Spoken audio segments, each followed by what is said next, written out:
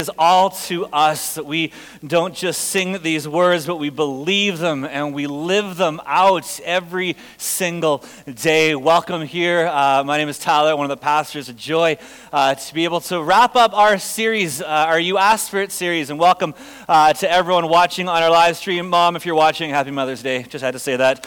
That's what you do. It's a good boy. All right, that ticks the box. No, what we wanted to do is wrap up this series. And again, thank you for your questions. My goodness, it was an incredible experience for our staff team to receive these, and we continue to receive them. We have so many that we know that this will not be the end of this series. We will enter into this again someday because there is just so much good that we have been able to learn.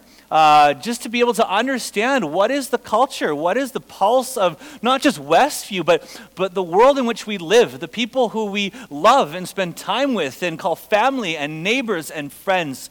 And we want to engage and wrestle those hard questions. And so thank you for all that you contributed, and we look forward to diving in this morning. The last couple of weeks felt like kind of hot topics, and this morning maybe goes in a bit of a different direction. But the question we're asking is this. It's why do churches function like businesses?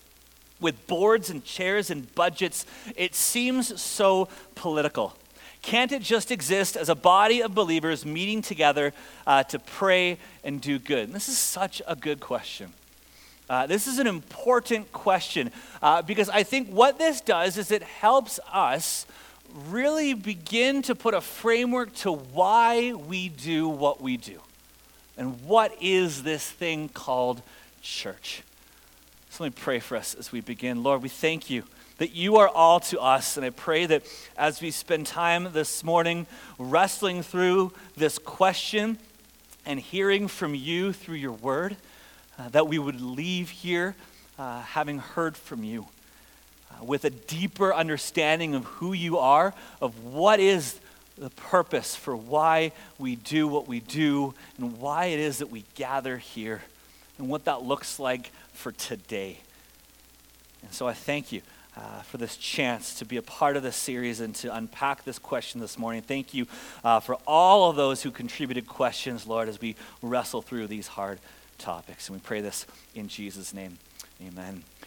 So let me ask you this morning. Here's the first question. What's the point of church? Well, that's a lob. That's an easy question, right? We'll be done in a few minutes here. But before we go any further, let me say this. We're going to get into, as Gary said, in a few moments at the end of the service, a time of Q&R.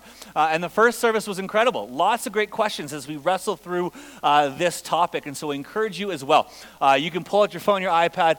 You can even stand in the audience at that time of Q&R and ask questions. But we want to wrestle through this. And so we want to encourage you to do that. For those of you watching on our live stream as well, feel free to submit those questions to ask@westviewchurch.ca. And we will spend some time later on going through these questions. But what I wanted to do as well with our question that we're going to look at this morning is I want to flip it a bit. We're going to spend some time looking at the second part, and then we're going to come back again to the first part. So follow along. But in your bulletins this morning, or in your notes app on your phone, I want us to do a little bit of an engagement exercise here as we get going. And that is, I want for you to write down some thoughts that come to you when I say this question. What is the point of church? Take a minute, and as I give you that space, I'm going to walk us into some scripture. But what is the point of church? What are some words? What are some thoughts? What are some ways that come to you when I ask that? Because I think for all of us, we get asked this question. That there are many people in our spheres of influence who ask, what in the world are you doing on Sunday morning? And so let's be able to enter into that and engage in that conversation. What is the point of church? I think one of the most often quoted passages that helps us understand what is the point of church is in the book of Acts. And it's in Acts 2:42. And it says this. It says, they devoted themselves to the apostles' teaching and to fellowship and to breaking of bread and to prayer.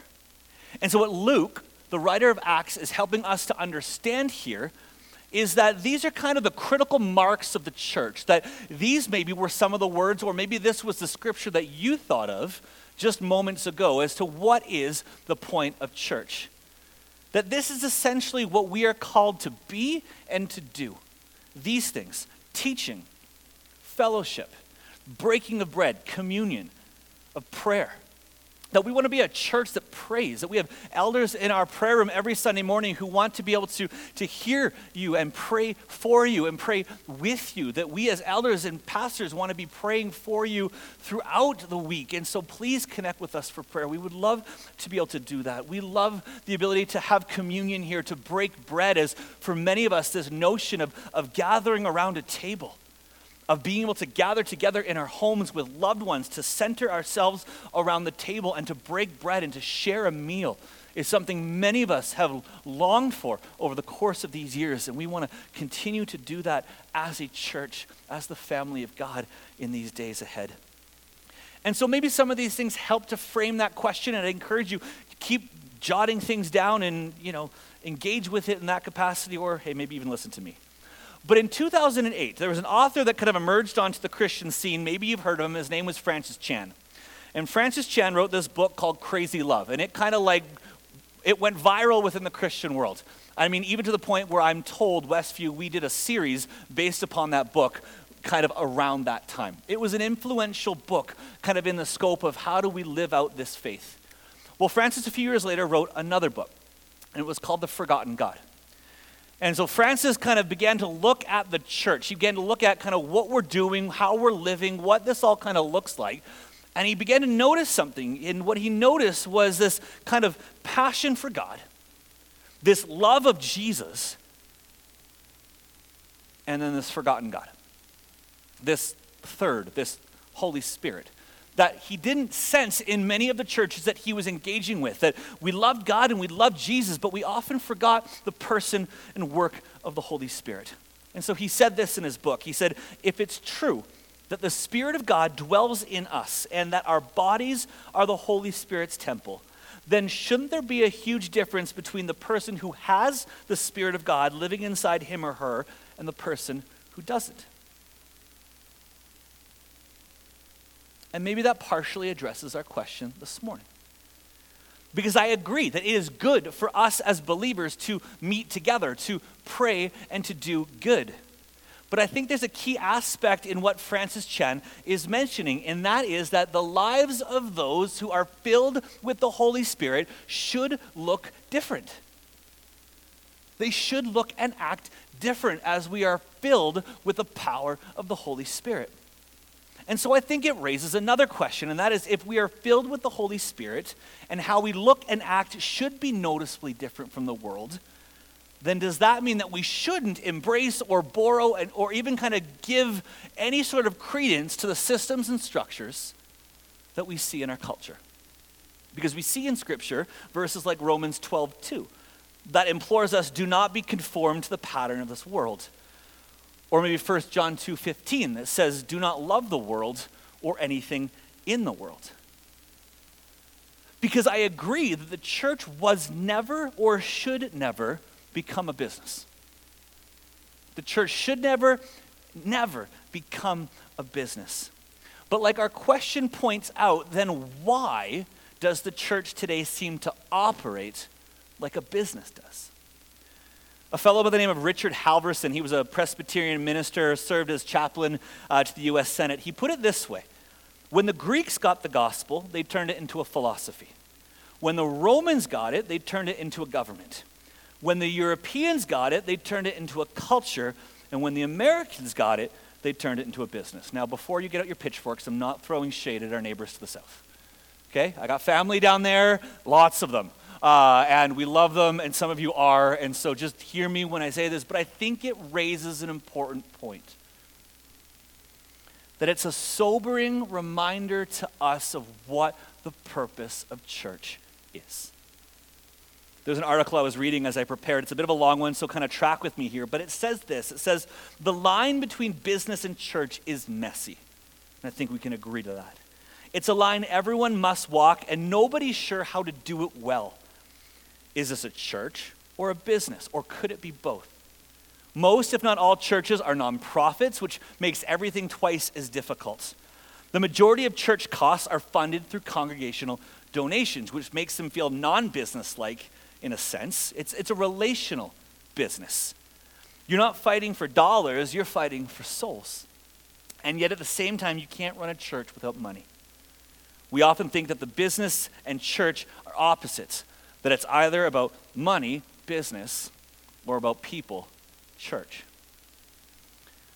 So before we get any further, I want to do a little bit of a history lesson that I think is going to just give us a little bit more context as we get going into this topic. Because we've learned from Scripture that the Lord cares for his church by working through his people who carry out his mission. That's the Missio Dei, the mission of God, that we are invited as participants into. And he uses each one of us as believers, filled, anointed with the Holy Spirit, to live this out. But you see, as the New Testament church grew, as we read in Acts 2:42, the Lord began to increase the numbers of those who were gathered together. Sometimes thousands a day, and it was just this incredible revival that took place in that time. And in that time, these believers began to form congregations. They began to gather as churches. This is what Paul is writing when he sends letters to Ephesus and to Colossae and to Philippi. He's sending letters to these churches, to these gatherings, giving them instructions on how to be and live as the church.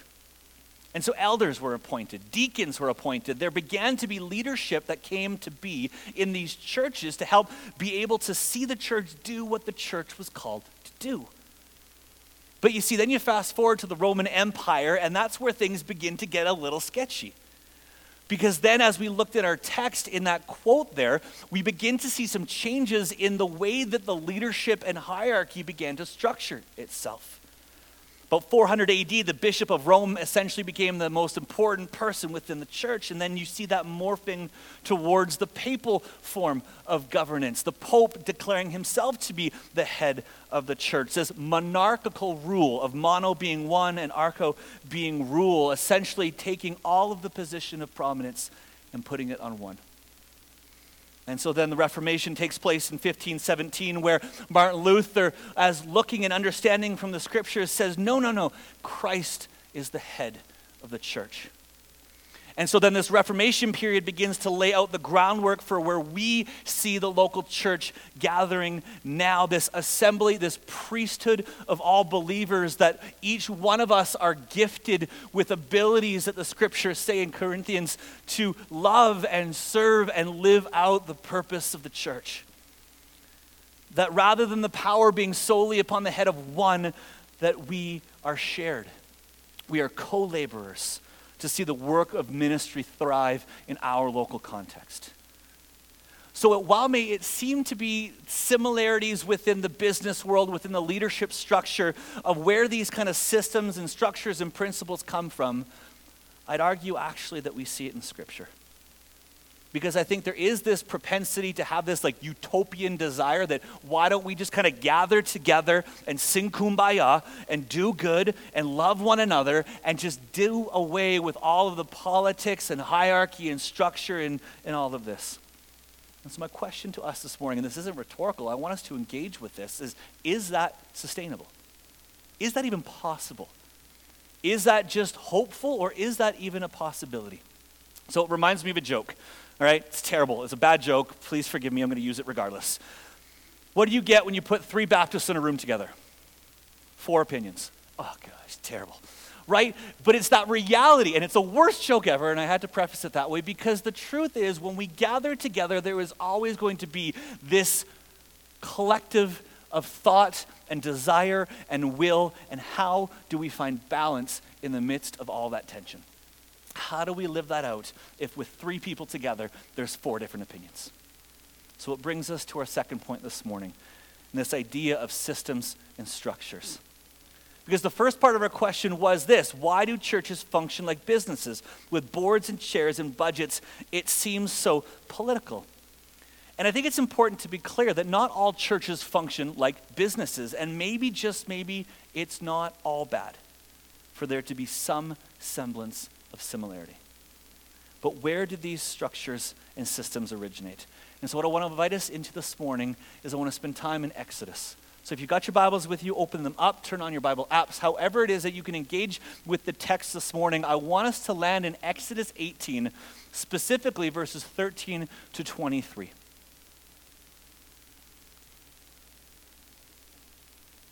The next day, Moses took his seat to serve as judge for the people, and they stood around him from morning till evening. When his father-in-law saw all that Moses was doing for the people, he said, "What is this that you're doing for the people? Why do you alone sit as judge while all these people stand around you from morning till evening?" Moses answered him, "Because the people come to me to seek God's will. Whenever they have a dispute, it's brought to me, and I decide between the parties and inform them of God's decrees and instructions." And so Moses' father-in-law replied, "What you are doing is not good. You and these people who come to you will only wear yourselves out. The work is too heavy for you. You cannot handle it alone. Listen now to me, and I will give you some advice, and may God be with you. You must be the people's representative before God and bring their disputes to him. Teach them his decrees and instructions, and show them the way they are to live and how they are to behave. But select capable men from all the people, men who fear God, trustworthy men who hate dishonest gain, and appoint them as officials over thousands and hundreds and fifties and tens. Have them serve as judges for the people at all times, and have them bring every difficult case to you. The simple cases, let them decide themselves. That will make your load lighter, because they will share it with you. If you do this and God so commands, you will be able to stand the strain of all these people, and they will go home satisfied." So it's an incredible text, and maybe not always one that we go to when we think of systems and structures and leadership, but it's a beautiful picture of what it means to be the body, what it means to lead in times of uncertainty and challenge and struggle. And it's amazing that Moses even listened to his father-in-law. How many of us listen to our father-in-laws? Don't answer. Don't go there. Don't. One economist wrote this way. He said, "Growth begets complexity." Right? The reality of growth is that it creates complexity. Because the reality is any living organism has this design within it to grow. Just look at me in COVID and you'll understand, right? Like, it's that desire of any living organism is to grow. It is to get bigger. It is to expand. I genuinely believe that we have to do a lot of work to stop the church from growing, because God's desire and will is to see it expand, is to see it grow. But what the story of Moses and Jethro helps us to recognize is that we are never called to do the work of the Lord on our own. This lesson helps us to recognize, I think, that systems and structures are scriptural. Look again what Jethro says to Moses in verses 17 and 18. "What you are doing is not good. You and these people who come to you will only wear yourselves out. The work is too heavy for you. You cannot handle it alone." So this whole idea of coming together and praying and doing good is good. Hear me when I say that, church. It is good for us to do that. The challenge comes, the trouble comes when there is more good to be done than there is of those in the facility and in the space and in the assembly. So then what do? What's the solution? Well, Jethro tells Moses in verse 21, "Select capable men from all the people, men who fear God, trustworthy men who hate dishonest gain." There's an ethic about them. There's an integrity piece about them. There's a spiritual leadership and authority and capacity. They seem to be following the ways of God. And what he says, appoint them as officials over thousands, hundreds, fifties, and tens. What Moses is hearing from his father-in-law is do the most good. But don't do this on your own. Don't try to shoulder the load. Rather, empower others and ensure there is accountability so that the work gets done. So that the good gets done. And that lives are impacted and God is glorified and the church continues to grow.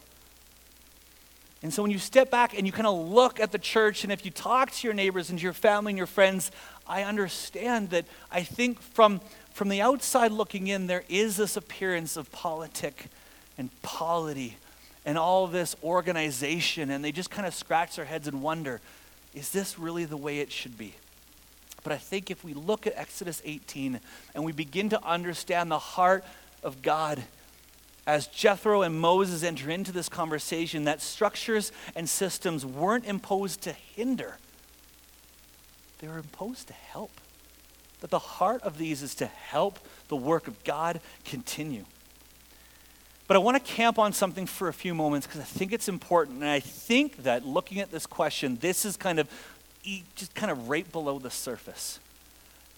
And that's this, that I think there has been incredible amounts of damage done by people in authority through these systems and structures. It's like the old hymn says, prone to wander, prone to leave the God I love. And I think many of us have experienced that. I think that's what's lurking just below the surface of this question, is that we're hurt. And that these systems and structures that were in place, assuming to see the church grow, caused us to be hurt. I don't know how much of my story I've shared. I've talked a lot about this, but in the 4 churches I've pastored in over the course of 18 years, 2 of them that I've served in, not this one, but 2 others, I have watched their lead pastor fail and disqualify himself from ministry. And the hurt that has caused me, let alone the church and the community, outside of the wonderful work of Christ, feels almost irreparable. And people left, and people were hurt, and people haven't returned because these systems and structures that were in place failed. And so I think when we look at this conversation and when we look at this question, what I desire from these and what I think Exodus and other scriptures in the Bible that I wish we had time to unpack, they're in your notes this morning, is that why we have these, and I feel God's heart and desire for them is that they can ensure that there is healthy accountability. Because the capacity for the church to grow, as we've already talked about, that I believe is its natural tendency, that it will grow and God will bless it and people will come to faith and the Lord will be glorified and we will see this space filled. That is what we want more than anything else, is to see this space filled. But what I'm worried about is when we lack this healthy accountability, when systems and structures begin to be established in churches where there is none of this, we see the result. Just look at the last 5 to 10 years and look at the celebrity pastor culture and look at the headlines and look at the news and look at the blogs and tell me what happens when pastors put themselves above everything else, and we see the trauma and we see the results and we see the hurt and we see those churches absolutely decimated. I went to one of these churches a number of times when I pastored in Vancouver. It was only a few hours away, and we would go because it was an incredibly big church that was doing incredible things in ministry, but yet the systems and structures inevitably led to its downfall. And I think it's because of this that there was lack of healthy accountability. You see, a church board undergirds the pastors and the church.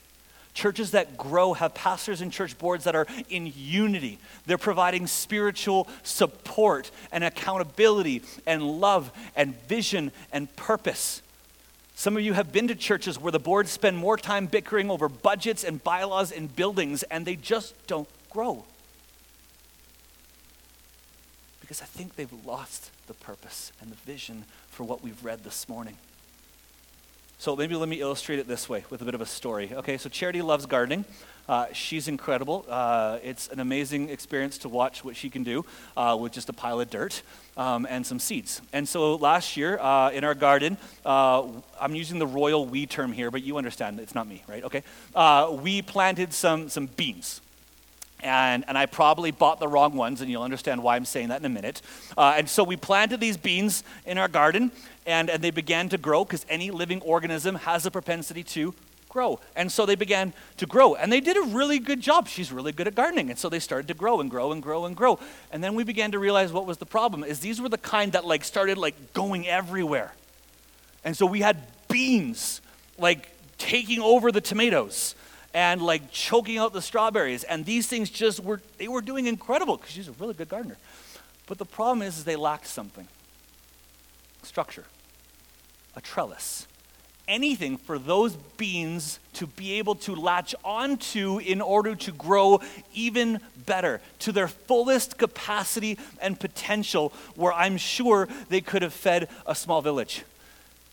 But they were missing that structure. And I think that's when we look at this idea of what we read in the early church of Acts as they gathered together to pray and to break bread and to do good, and the Lord blessed and he grew those churches.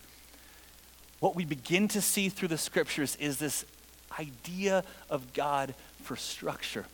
This trellis so that those beans could grow and flourish and do what they were intended and designed to do.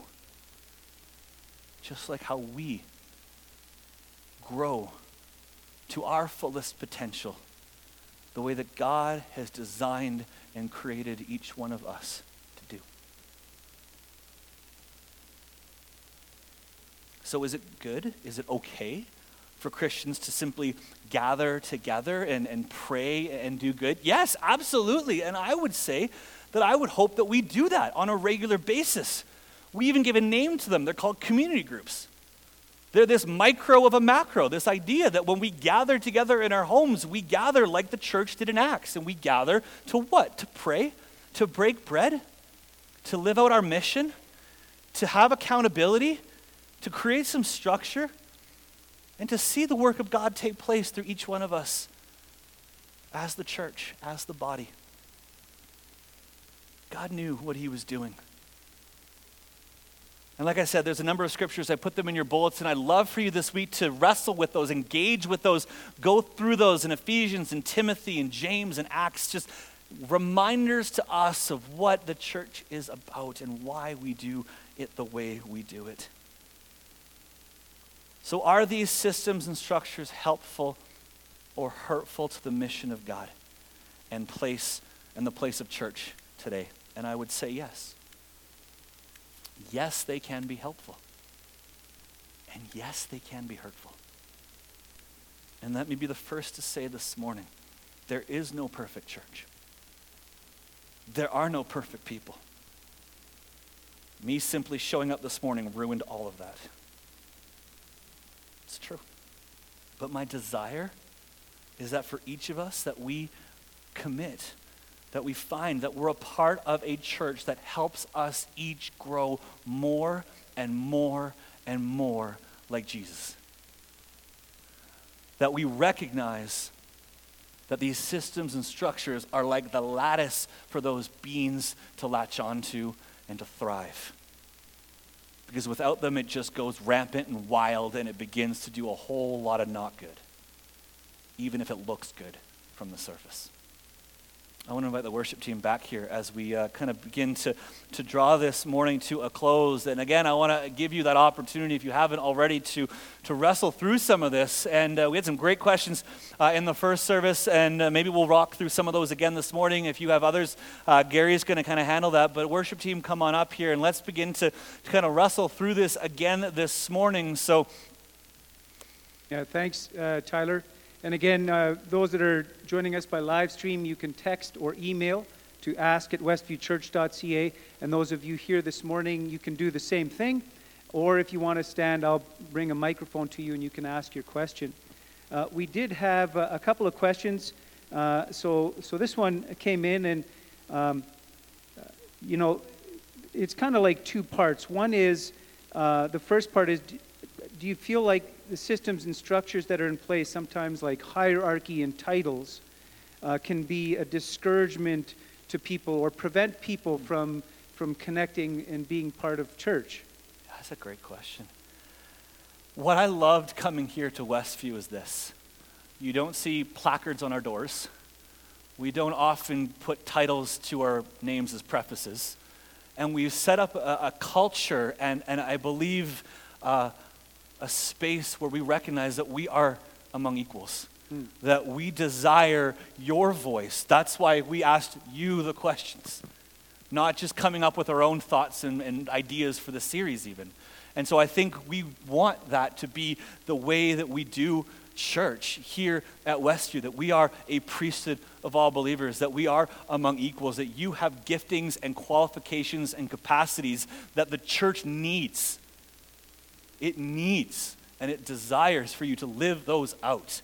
And so it's not about me, it's not about you, it's not about this, it's about the church and the body, and we work together. Yeah, that's really good.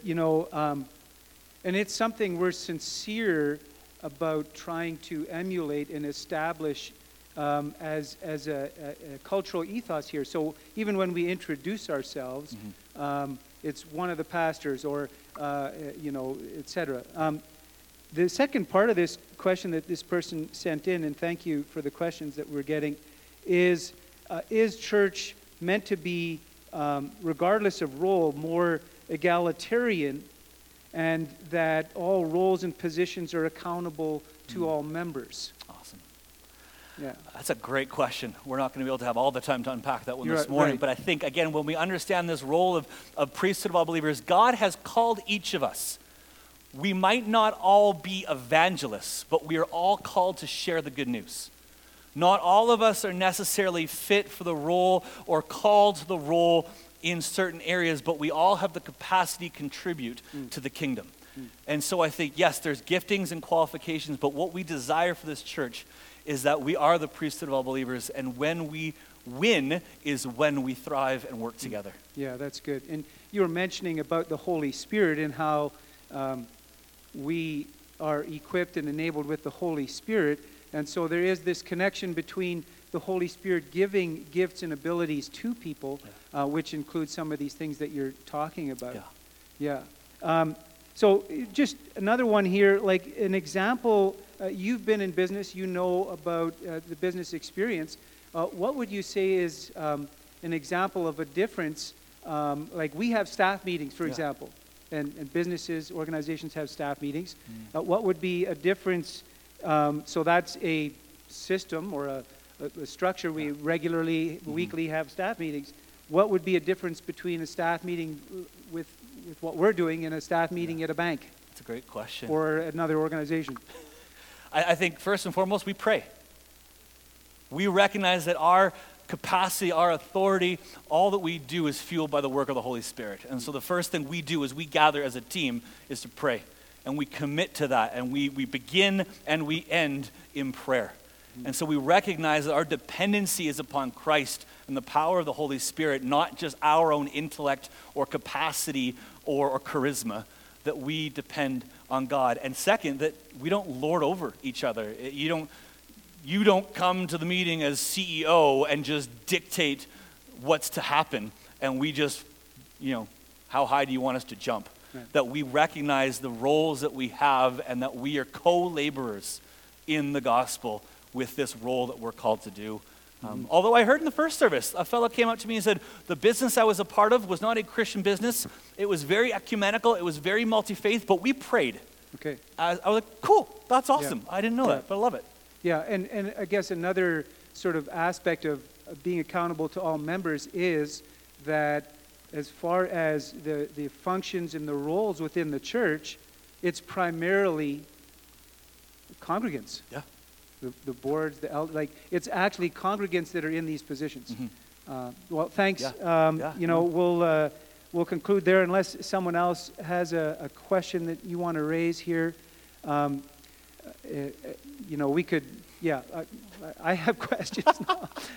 But, anybody have one? All right, then. Awesome. Thanks, Gary. Thank you.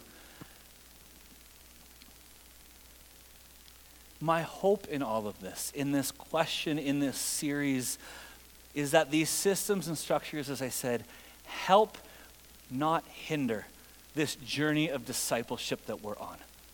That, like I said, we have this capacity within us, this sin nature within us, that we are prone to wander. to leave the God that we love, and yet what we're called to as the body is to this mutuality, this interdependence, that we are a part of something where we function best when we function together, recognizing the giftings and capabilities and qualities that God has given us. Let me say it this way. Systems and structures can be good, but they should never be a substitute for the work of our Savior through the power of the Spirit in the lives of each of us who are children of God.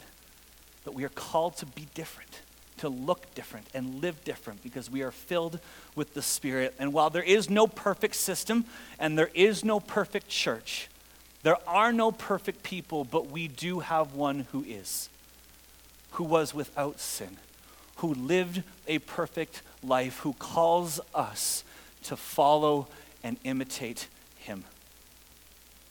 Church, my prayer is through this series and through this morning and through all of the days of our lives, we desire through all things to imitate Christ. Jesus, thank you for this morning, for this time together. God, thank you for your word as it has spoken and challenged, equipped, and encouraged us. May it excite us for the work of ministry that you invite us into as we leave from here this morning. Recognizing, Lord, that you, through the power of the Holy Spirit, have given each one of us gifts and abilities to be the body, to love our neighbor. And so thank you, Father, for the work that you are doing in and through each one of us. May these systems and structures serve to see the church thrive still in this day. And we pray this in Jesus' name. Amen.